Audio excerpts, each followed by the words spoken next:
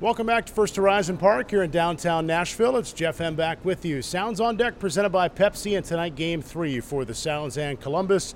Joined by right-hander Jason Alexander. And Jason, it looked like last night was another positive step for you on your road back to fully being back in your rehab assignment. What's it been like for you, and how did last night feel as a step in the progression? Yeah, I mean, if I go back to where I was kind of at the beginning, it's kind of hard to picture that I would get to this point. You know, sometimes when you're at your lowest, it's really hard to see the end. And now that I'm getting close to the end, I'm feeling good. I'm recovering, I think, better than I've ever had in my career, which makes me feel really good. That like my day-to-day is feeling really good.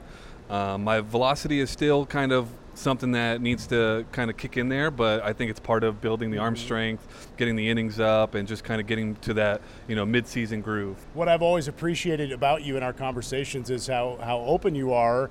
How low was the low?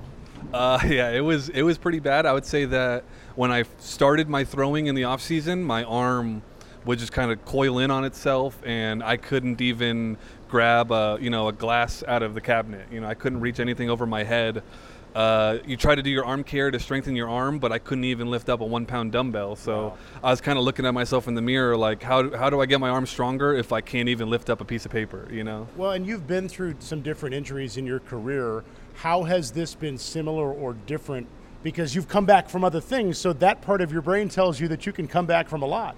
Yeah, I mean, I think the one thing that all injuries share is the mental side of just like keeping focus, staying with the process and getting better. With this injury is probably the first arm injury that I've really actually dealt with, because I lost time in 21 from my finger, but that is a different rehab process than your arm, when you're a pitcher. So this taught me a lot about myself and just kind of going forward.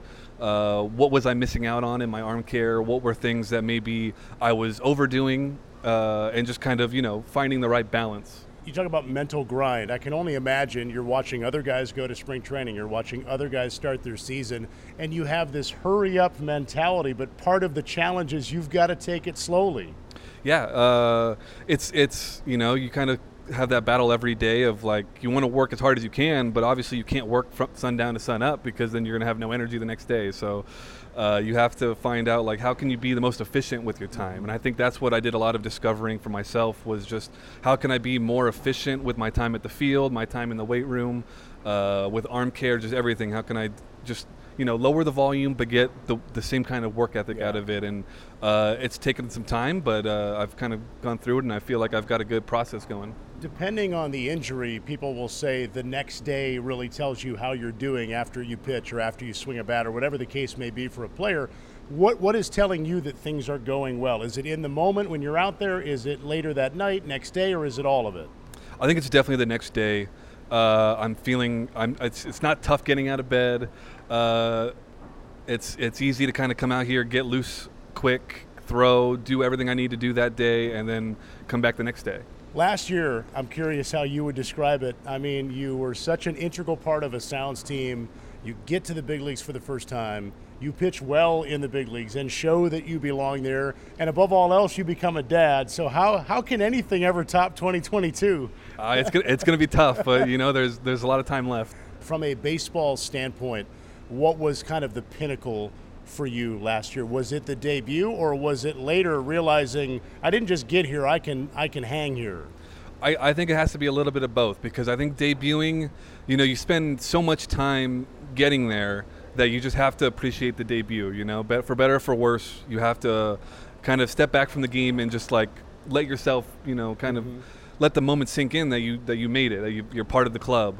And then on top of that, it's kind of more on the performance end of, these are some of the best players in the world that you're going up against. And I was some of the big hitters I faced last year of Harper, Soto, and just like so many, the Phillies lineup itself, there's a lot of good hitters. And so it's great to be able to test your stuff, see what you can what works up there, what wasn't. And I remember the first time I actually got optioned, I was kind of, in a way, excited for the thought of like, okay, I know what I need to work on now. And so that's, I don't know if you picked up on it, but I've been throwing a new cutter now, and I'm excited for it. I think it's been getting me a lot of good results, and so now I'm just trying to make it as best as I can and see how it does up there. Yeah, what led to the cutter? What made you want to try it and try to perfect it? I think it's just for what my arsenal is, I think it's a really good pitch to mix in where it gives another velocity pitch, because I don't have very many high velocity pitches. My off speed is very slow.